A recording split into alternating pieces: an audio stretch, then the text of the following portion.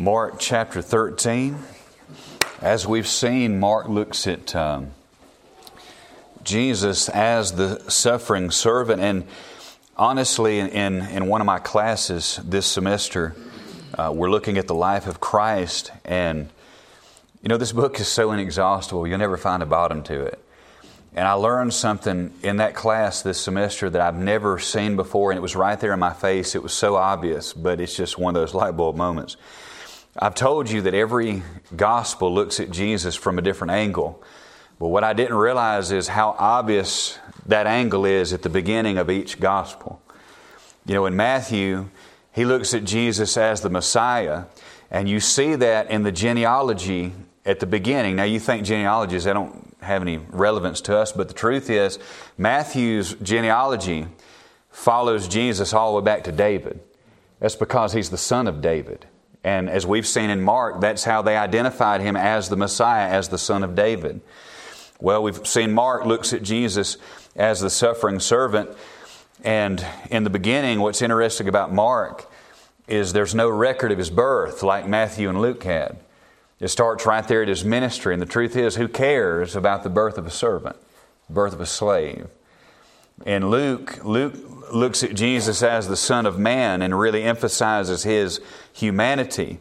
And in that genealogy, Luke's genealogy is different from that of Matthew's because it follows Jesus all the way back to Adam.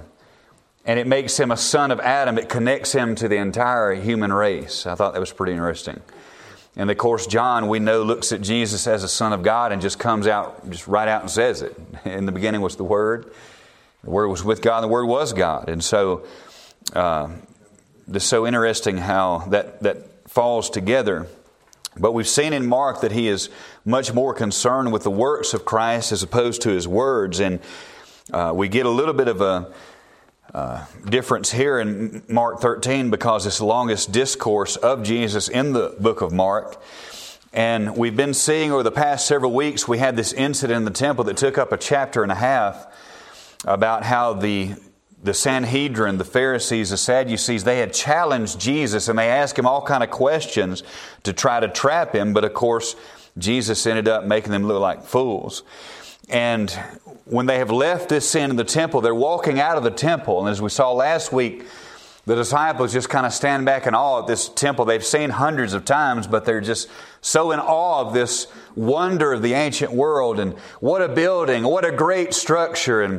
And Jesus does admit it, yes, this is a great building, but there's going to come a time where there won't be one stone left upon another. He prophesied of the destruction of the temple. And sure enough, Titus and the Romans came in AD 70 and tore it apart all the way down to the footings, just like Jesus said. And as He was prophesying of the destruction of the temple, the disciples made a mistake, and they equated the end of the temple, the destruction of the temple, as the end of the world because that was the center of the Jewish world. And the mistake they made, as we saw, was they equated the end of their world with the end of the world. And if we're not careful, we'll do the exact same thing.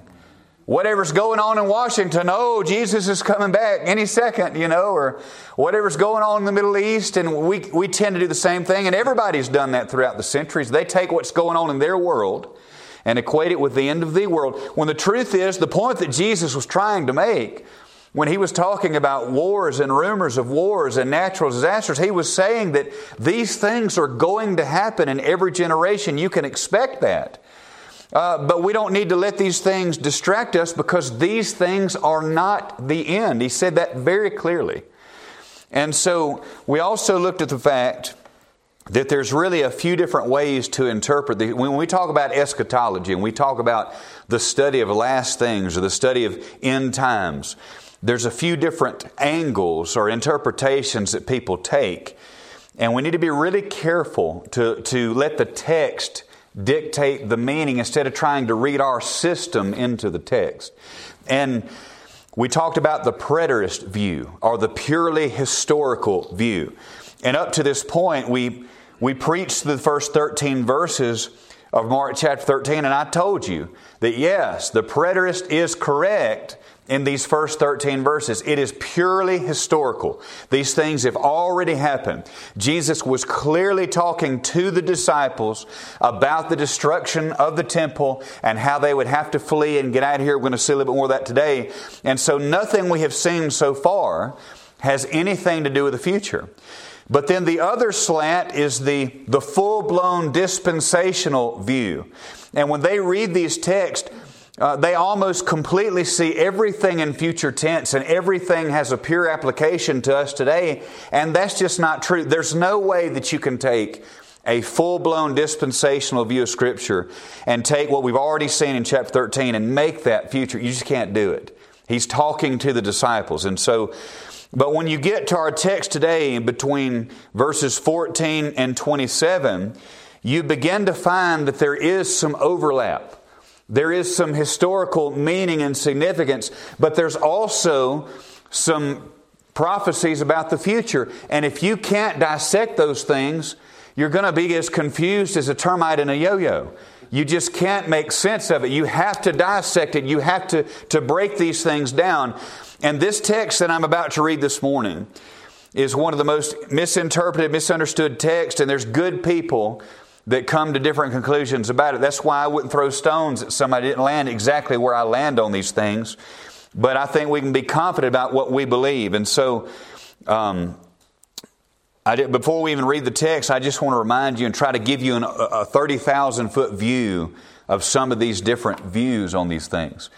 When we talk about the end times, there's a group of people that believe in an event that we call the rapture of the church. We believe that. We're in that crowd. And that is where the Lord raptures or calls His church out, away. And we go up into the clouds to be with Him. And people will often say, well, the word rapture is not in the Bible. And it's not. But it's simply a term that somebody coined to highlight a clear teaching that is in the Word. Listen, the word Trinity is not in the Bible. It's very clearly taught. Did you know that the word missionary is not in your King James Bible? I don't think anybody would try to argue there's no such thing as missionaries in the Bible. It's just a term that somebody came up with to encapsulate these teachings. That's one of the favorite punchlines of the cults that don't believe in a triune God. The word Trinity is not even in the Bible. That's a big nothing burger. That's all that is. And when you tell them that missionaries, the word missionary, the word, these different words are in the Bible, they look at you crossways because they're just repeating what they've been told. I believe the teaching is clearly there. But even among the groups that believe in the rapture, there are differing opinions as to when that happens. You have the pre-tribulation crowd. That's us. We believe that God is going to rapture the church out. Christ is going to call His bride out prior to the 7-year tribulation, the great tribulation period, where God is going to pour His wrath out, unbridled wrath upon this earth. Then there's the mid-tribulation crowd that believes at the 3.5-year point that God is going to rapture the church out. Then there is the post-tribulation view, where at the end of the tribulation, right before the Lord returns, He's going to call us out and then we're going to come back down with Him. And so you see the rapture crowd. And then there is the non-rapture crowd that doesn't believe in any kind of rapture at all. I think about the post-millennials, which is what most of our Baptist forefathers believed. And they didn't believe in a rapture, but what they did believe in is that the gospel over time would have such a great effect on the world that basically just about everybody gets saved, the world straightens out and is already almost living in a euphoria, and we basically usher in the kingdom and the reign of Christ. Then you have the amillennials, and most of the reformers were amillennial. That word simply means no millennium. They don't, even though they do believe that Christ is going to return, there's going to be a general judgment and all that, they don't believe in a literal 1,000-year reign on the earth. And so I think there's good Christian people that probably fit into all those camps. I just firmly believe in a pre-tribulation rapture with a pre-millennial return of Christ. He's going to return and then reign for 1,000 years on this earth. So that's where we're at. But I said all that to say this.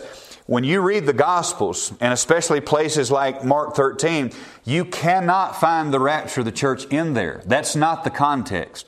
He's talking to the disciples and specifically to the Jews about the second coming and His kingdom. That's what they would have been looking for. And so when you learn to decipher that, it begins to make a lot more sense. And so we'll try to break this down. A lot of stuff to throw at you today, but I want to try to make it as simple as possible. But with that in mind, let's read our text. We're in Mark chapter 13, beginning in verse 14. It says, "But when you shall see the abomination of desolation, spoken of by Daniel the prophet, standing where it ought not, let him that readeth understand. Then let them that be in Judea flee to the mountains. And let him that is on the housetop not go down into the house, neither enter therein, to take anything out of his house. And let him that is in the field not turn back again for to take up his garment. But woe to them that are with child, and to them that give suck in those days. And pray ye that your flight be not in the winter. For in those days shall be affliction, such as was not from the beginning of the creation, which God created unto this time, neither shall be. And except that the Lord had shortened those days, no flesh shall be saved, but for the elect's sake, whom He hath chosen. He hath shortened the days. And then if any man shall say to you, Lo, here is Christ, or Lo, He is there, believe him not. For false Christ and false prophets shall arise, and shall show signs and wonders, to seduce, if it were possible, even the elect. But take ye heed, behold, I have foretold you all things. But in those days after that tribulation, the sun shall be darkened, and the moon shall not give her light, and the stars of heaven shall fall, and the powers that are in heaven shall be shaken. And then shall they see the Son of Man coming in the clouds with great power and glory. And then shall He send His angels, and shall gather together His elect from the four winds, and from the uttermost part of the earth to the uttermost part of heaven." Let's pray. Heavenly Father, we love You. We're so thankful for the truths and the songs that we've been able to sing. Thank You for just a chance to fellowship with Your people, God, to hear Your word. And I just pray that You help me, Lord, such a deep, confusing at times text. And I just pray that we could leave here encouraged and not confused. And Lord, that we could just give You the glory, that our focus would be on Your return, God. And Lord, I just pray that You empty me of sin and self, fill me with Your Holy Spirit, and meet us all where we're at today and show us where we need to be. It's in Christ's name I pray these things. Amen. So this morning, we're looking at the end times, specifically part 2 of what we talked about last week. The end is near, or is it? Part 2. And most specifically, I'm dealing today with the abomination of desolation. This is super important. The abomination of desolation. I really want us to leave here at least knowing what that is. And so there's a few things I want you to know about the abomination of desolation. Really, this is really, really important, the abomination of desolation, because it is one of the linchpins of end-time study. And what you believe about what the abomination of desolation is and when it happened is going to determine whether you take a preterist view of Scripture or a futuristic view of Scripture, or if you understand that there is some overlap. I fall in that camp. I'm in that third camp. I believe there's some overlap. But the first thing we need to do in the first point is dissecting the text. We have to do this in any study that we do, but especially when it comes to end times. But what I want to do here, a little bit different than I've done in the past, for this point anyway, I want us to walk through this text, at least the first part of it, and I want to show you why both the preterist view has strengths and weaknesses, and why the fully blown dispensational view has strengths and weaknesses, and we have to dissect the two. We can't just come to it and take a fully historic view as if all of these things happened in AD 70. You look crazy if you do that.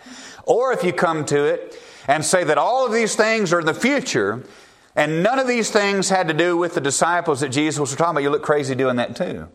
So let's walk through these and compare and contrast these two slants. Let's read this together. It says, after 2 days, and as he went out from the temple, Well, here I am. It will make sense if I studied from the same Bible I preach from. Verse 14 of chapter 13. But when you shall see the abomination of desolation, spoken of by Daniel the prophet, standing where it ought not, let him that readeth it understandeth. Then let him that be in Judea flee unto the mountains. Now, we're going to come back to this verse 14 because the whole crux of this message lies here. So I want to put a pin in this and come back. But I do want to say the preterist already has some traction here, because Jesus says here, He's talking to the disciples. He said, when you see this take place, He said, let them that be in Judea flee to the mountains. That is a very narrow, specific audience. And what I've seen people do is they completely ignore that context, and then they come down to verse 15. It says, let him that is on the housetop not go into the house, neither enter therein to take anything out of his house. And let him that is in the field not turn back again to take up his garments. But woe to them that are with child, and to them that give suck in those days. And pray that your that your flight be not in the winter. And so the preterist, I believe, has the correct view of what we just read. Because if you try to make these specific verses about the Great Tribulation period, you just can't make that stick. He's talking to the people in Judea. When they see this specific thing happen, they're to flee to the mountains. And if we were just to read this today and take a purely futuristic view of this, it just doesn't make sense. And now we could read this and we could say, we could make it to the mountains. But what about the people in Florida that read this? They're going to be in trouble. There's not any mountains there. So it's talking to a specific group at a specific time. But then the Lord shifts gears here very subtly.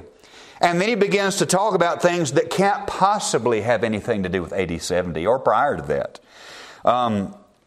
Let's look at verse 19.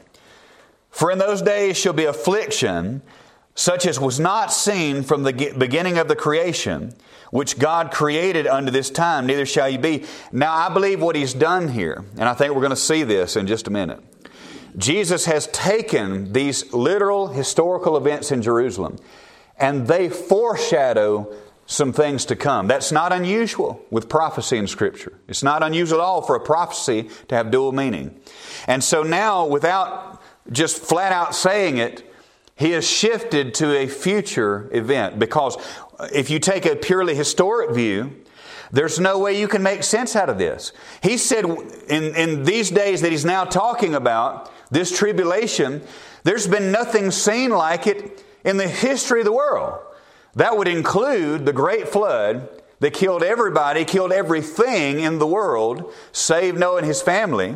It would also include all the plagues of Egypt that God struck Egypt with. And I don't think you can say that about what happened in AD 70 with the destruction of the temple and all the things surrounding that. I don't think you can make that stick. Especially when we get to verse 20.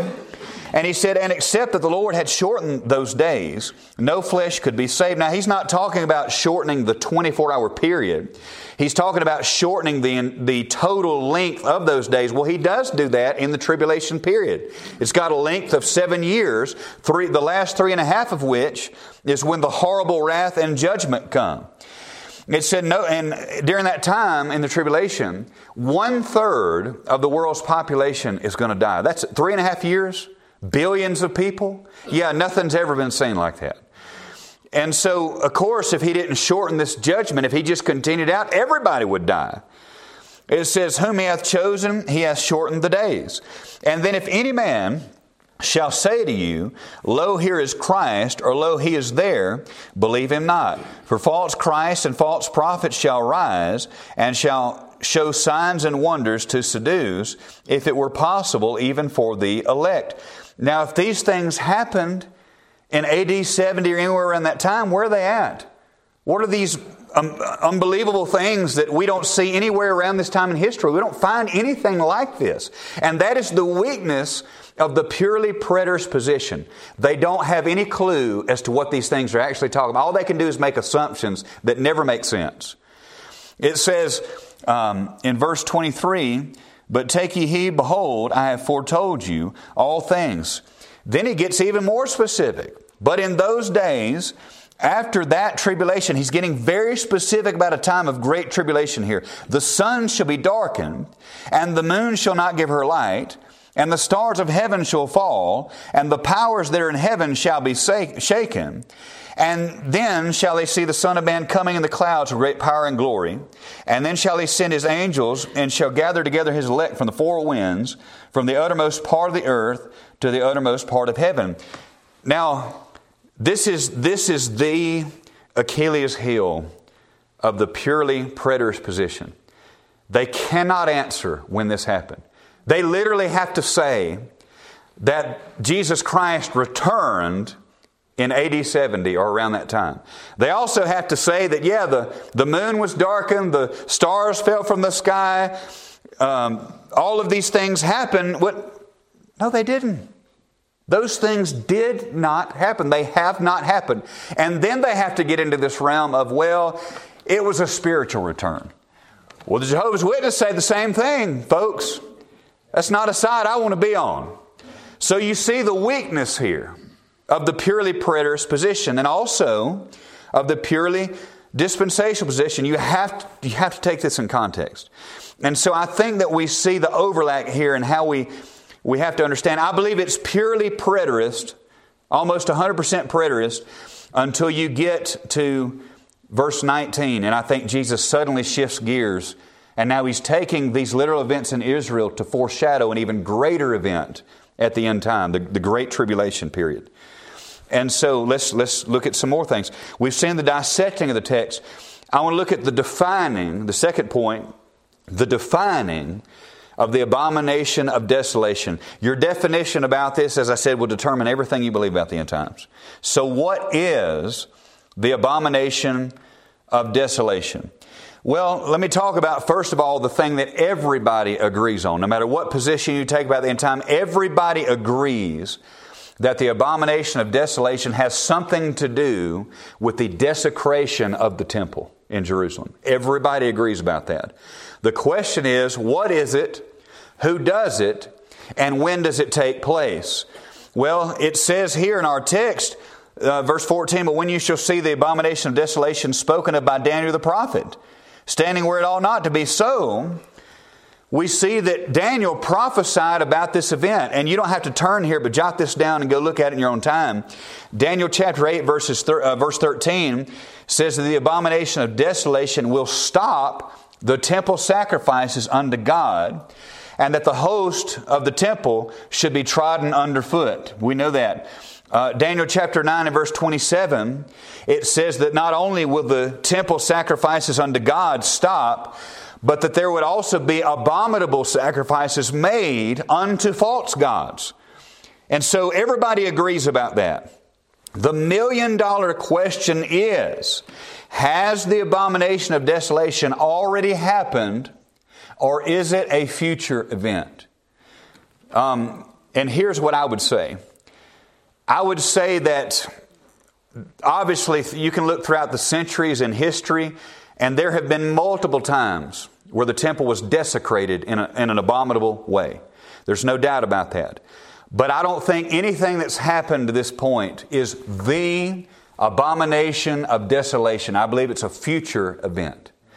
And I believe that when you look at the preterist view, they try to attempt to explain that it's already happened, and they try to explain what it is. Now, some try to say that the abomination of desolation was when Antiochus Epiphanes, or Antiochus IV, or Antiochus, as some people say, that he did this when he actually set up a statue of Zeus inside the temple, and that they had pigs sacrificed unto Zeus. Now, obviously pigs were unclean to the Jews, and Zeus is a false god set up in the temple. That was definitely an abomination of desolation. But the weakness of this is that event happened in 167 BC. This is well before the time of Christ. And when Christ speaks of this, it's clearly a future event. You cannot make that fit. Now, I believe it's a good precursor. I believe it's almost a perfect foreshadowing of what the event actually is. And I'll talk about this in just a second. But then there's other events that the preterist tries to say that would qualify as the abomination of desolation. Some try to say it's when the Roman Emperor Caligula erected a statue of himself in the temple in AD 40. But the temple sacrifices were never really stopped. And also, if this is the case, why would the people in Judea need to flee 30 years prior to the coming of Titus and the Romans? You can't make that make sense. Some say that it was when the Romans entered into the holy place when they destroyed the temple. And certainly, these pagan Gentiles going into the holy place of the temple would definitely be sacrilege. It would definitely be desecration. But the problem with that is, by then it's too late to flee to the mountains. If you wait till the Roman armies are already there, it's too late. So that doesn't fit. And here's the ultimate thing that the preterists cannot answer. What in the world was this event? This event was so big, it was so monumental, that Daniel prophesied about it in the Old Testament at least 3 times. Jesus prophesied about it, and as we're going to see in a minute, Paul also prophesied about it, and we can look back and we don't have a clue as to what it was. It was a ripple in the ocean. Nobody knows. That's the weakness of the argument. And now when it comes to the destruction of the temple, everybody knows what Jesus was talking about. We can clearly look in history and see that Titus came in AD 70 and destroyed the temple, so we get that. But we don't have that with the abomination of desolation. But then the preterists would ask, okay, he was very specifically talking to the disciples about something they would see in their lifetime. And how can we possibly take that and apply it to us? I've got 2 reasons. Number one, I believe that there was an event prior to the destruction of the temple that the disciples could look at and say, hey, that's what Jesus was talking about. We need to get out of here. But I think that was a foreshadowing event of a future thing. And I believe that the abomination of desolation is when the Antichrist, under the possession and power of Satan, sits in the newly built temple and declares himself to be God and accepts sacrifices and worship as if he was God. I believe that's exactly what it is. And I believe we even see a clue to this in verse 14. This is amazing. We cannot miss this. This is amazing to me.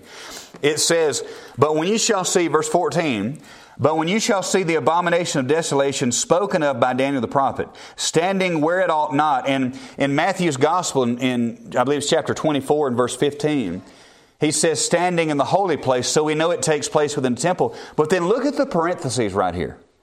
It says, let him that readeth understand. Now, this is amazing. And let me ask this, because I was studying. I always study after multiple study Bibles, and that's why I got messed up trying to read them a minute ago, because I almost memorized where everything's at in my study Bible. My preaching Bible is different. I get thrown off sometimes. But what I found interesting is, in one of my study Bibles, which is a red letter edition, all the words of Christ are in red. We understand the whole thing is the Word of God, but it's kind of a neat study tool to keep up with the conversation.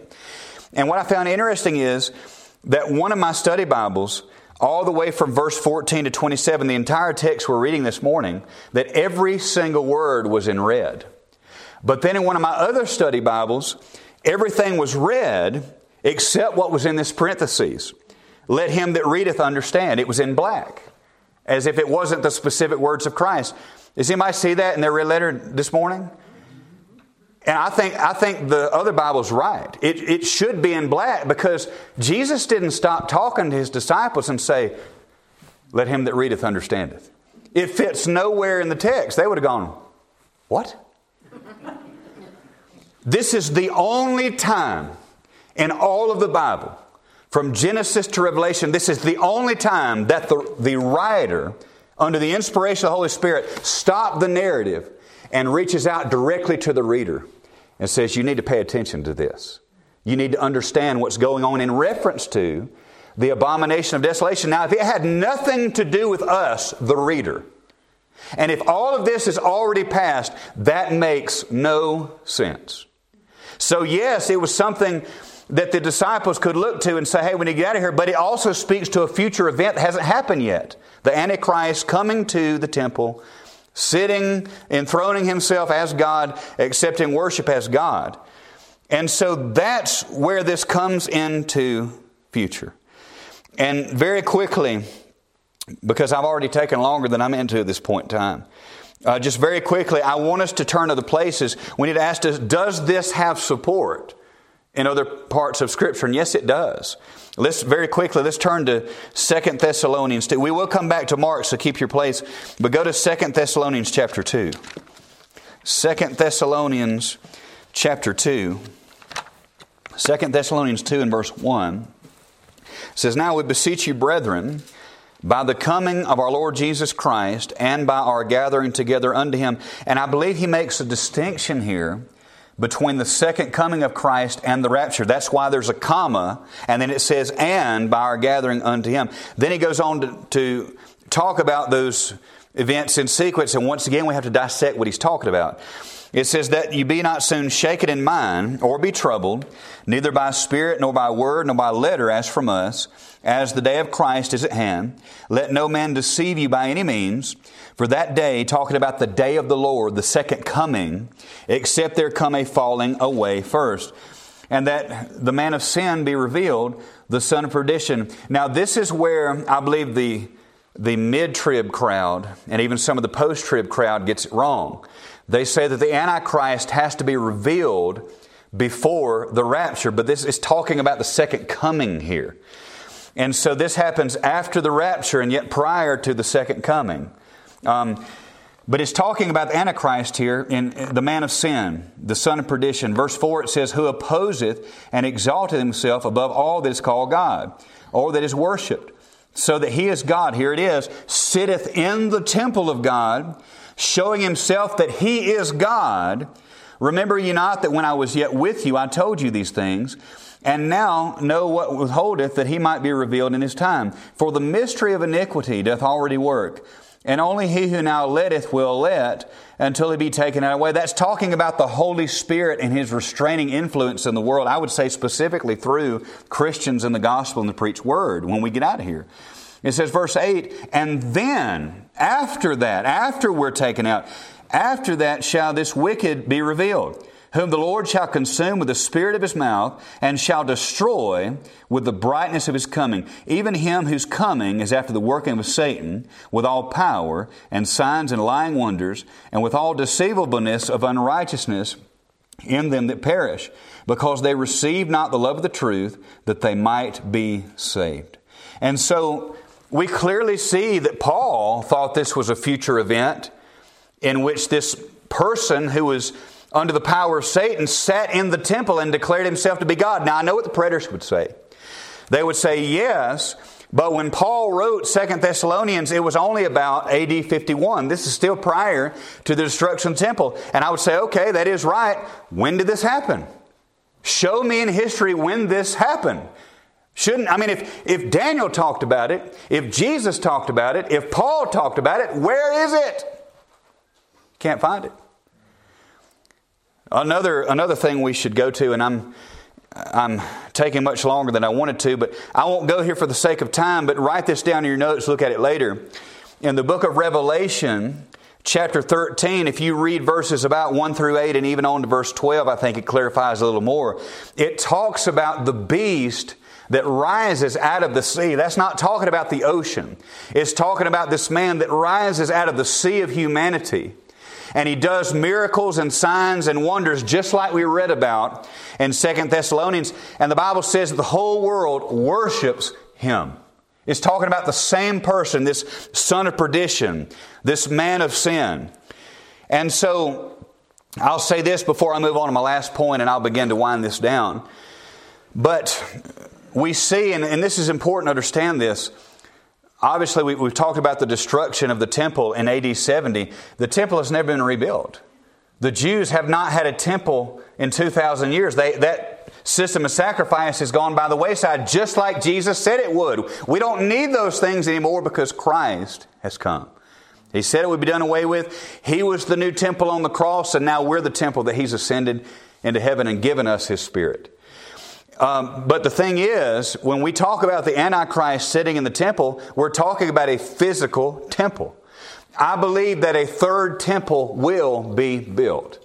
And I believe, I told you this, that the golden dome of the rock in Jerusalem that we think about when we think of Jerusalem is a Muslim mosque, the Mosque of Omar. It is sitting on the old temple site. I believe that temple will have to be destroyed. That mosque will have to be destroyed for the new temple to be built. And so I've told you that really the Bible is not nearly as specific about end times as we would like to believe. But I will say this, there may be some of these things. I don't know this, please don't leave here saying I said these things emphatically. But some of these things could possibly happen prior to the rapture. Now, I will say this. If something happens and that golden dome of the rock gets destroyed, gets blown up, who knows what happens? If it gets blown up and or if they begin to build a new temple, you better get your bags packed. I will say that. And I find this interesting. When I went to Jerusalem, when I went to Israel, at Jerusalem, the Temple Mount is divided into two different sections. You have the Jewish section on one side of the Western Wall, and you have the Muslim section on the other. And the Muslim section is the section of the old temple site where the Mosque of Omar is today. And they're not allowed to pass from side to side. I made mention of this once, but when you walk from the Jewish side to the Muslim side, you have to go through this gate where there's armed guards there.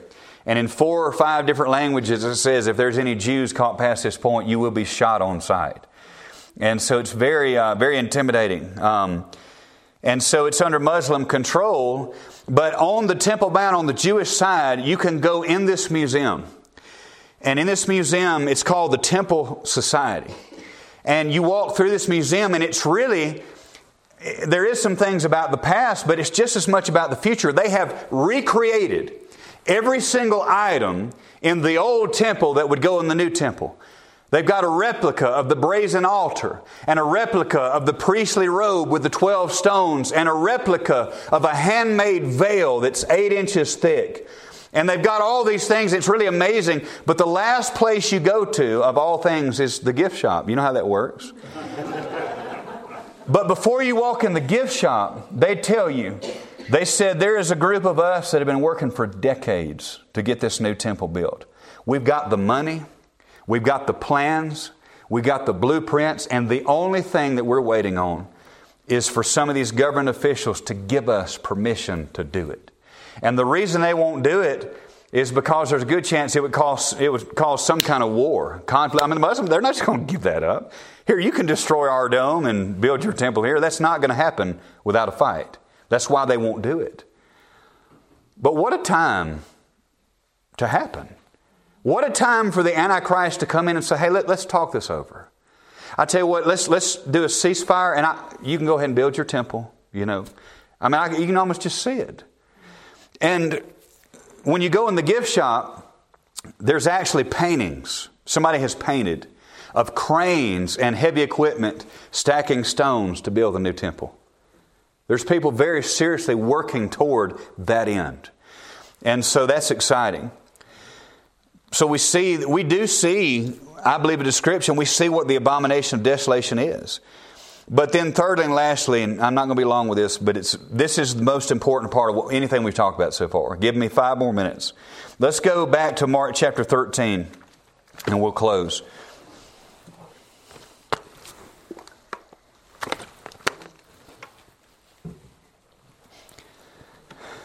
The third thing I think we see in all this, and by far the most important, is the definite return of Christ.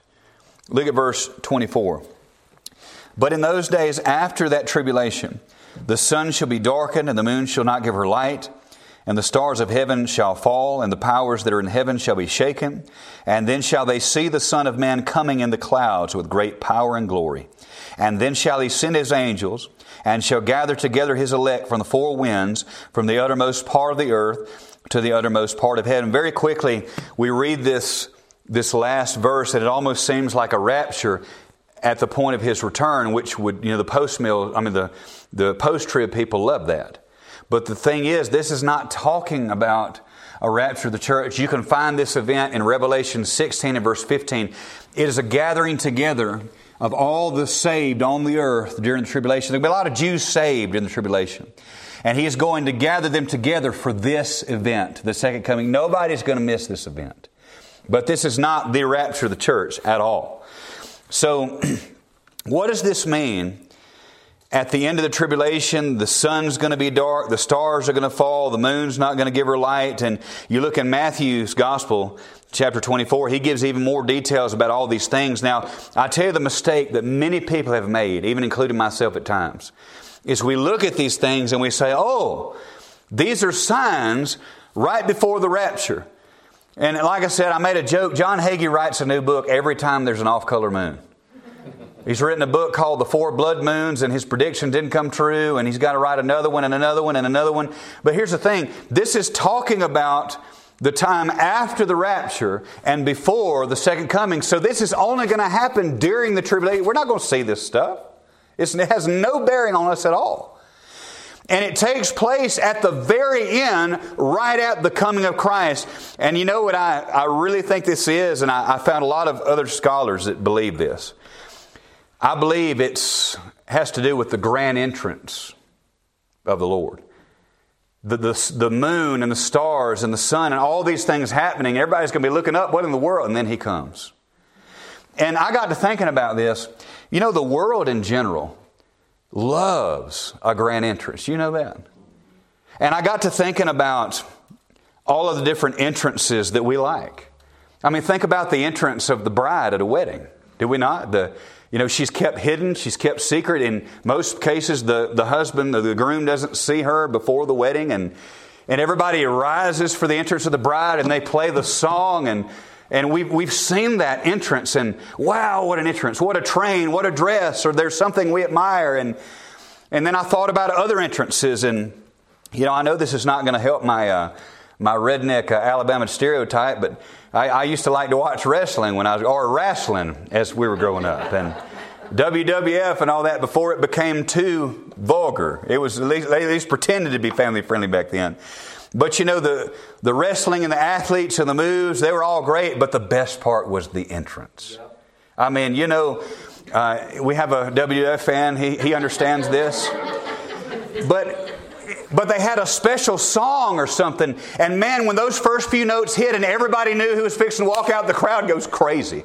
And I tell you, the best entrances were the surprise entrances. Maybe for a legend of the past that had retired and he hadn't been seen in years, and his song plays and the crowd loses their minds, Or it's Hogan, or it's The Rock, or it's, and they'd lose their minds. Same thing with boxers when they walk out. Deontay Wilder, the former heavyweight champ, is from Tuscaloosa. He just fought Tyson Fury a few weeks ago, and I got online just to watch their song and their entrance. Man, they walked out there. Deontay had this weird mask going all the way down. I mean, we love those entrances, don't we? I think about, once again, not doing well for my stereotype here, but went to the Talladega Speedway, the biggest oval, one of the biggest ovals in the world, 2.5 miles of guys going 200 miles an hour with 800 horsepower driving this far apart.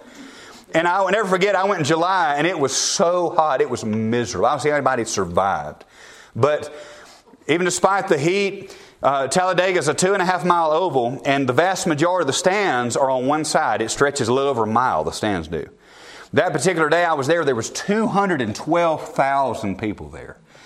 And the track favorite, without any shadow of a doubt, is Dale Earnhardt Jr. He's not racing anymore, but he was. This was after his dad had died, and they just loved Dale Earnhardt Jr. And I'll never forget, I was sitting there right at the last turn, and the finish line is kind of to my right, so they're coming this way. And there's this part of the track on the other side where there's a blind spot. You can't see the cars. And Junior was running in third place. I'll never forget this. And you could hear screeching of tires and twisted metal, and then you could see smoke rising up. And it was right about the place where Junior would have been. And everybody thought he had a wreck. And for that split second, 212,000 people at the same time go, they sighed. They were scared, because they thought their champion had a wreck. But what happened is the guys in first and second right ahead of him had got tied up, and he managed to get around them. So son, when he came around that last turn, he was in front, and that place lost their minds, man. You'd have thought Ben-Hur was winning the race. I mean, it was awesome. It was really awesome. I know that's carnal, but it was awesome. And because it was almost like he was making his grand entrance, he didn't have a wreck. He was in first, And I know, listen, I know I'm using a lot of examples, and I know it's borderline idolatry, and it is. But my point is, we love an entrance. And this is the last illustration I'll give before I really get to this point. When it comes to Alabama football, it's a big deal over there, if y'all don't know. And the whole state shuts down when Alabama plays. I'm not kidding about this. If you're having a wedding, if you're getting married in the state of Alabama, you better check the schedule and make sure it's not on a football Saturday, because you want people to come to your wedding. I know that's sad. It's the way it is. And when you're sitting in the stadium, I'm going to give you a mind picture, because it really is an incredible experience. But when you go to an Alabama game, you're sitting in a stadium that seats over 102,000 people. 102,000 people, a sea of crimson and red. There's more on the stairways. They get more than 102,000 in there. I can assure you that. And right up to the build-up, when the team runs out, they first thing they do is everything kind of gets quiet. And all of a sudden the marching band comes out like soldiers in line, like military, and they walk from the ends of the field in toward like the goalpost and the tunnels behind that. And then the drums are beating, and they're walking, and they walk in step, and they make kind of a tunnel or two lanes right there where the tunnel is at. And then all of a sudden this epic music starts up over the speakers, and all the huge TVs that are probably bigger than this room comes on, and it starts talking. It's got quotes from Bear Bryant, and they show some of the greatest plays in Bama history, and man, the emotion is just building and building and building. And then the band strikes up, and then the last thing that happens, you see this fog beginning to build up in the tunnel. And the guy comes over the speakers and he says, 28 national championships. 18 SEC, I forget it. So many of them I forget. And he talks about all the accolades, and it says the one, the only, Alabama football. And then the team runs out, and I'm talking about it. You can't even hear yourself think. I mean, and all you can do is feel sorry for those guys that they're playing against, because it's fixing to be bad for them. And I know I've beat a dead horse. I'm trying to prove the point. We love a grand entrance. And He's going to give them one. Amen. He is going to give them one. It's almost as if creation is celebrating the return of its Creator. Creation is celebrating the return of its King. And it can't stand itself. The stars are falling, and the sun is refusing to shine. And I mean, He's going to give them an entrance. And here's the most important thing about this. When we study the end times, the tendency, the temptation is to only think about the when. I don't want you to get caught up in that. It causes unnecessary distraction. It causes unnecessary division with other believers in Christ, because all Christians believe He's coming back. And in that we can rejoice. But I want you, instead of thinking about the when, I want you to concentrate on the fact that it's going to happen. He's coming back, and He's going to give them an entrance. Amen. Revelation 20, and we're done. Revelation 20, I want you to see this event for yourself. Just a small snippet of it.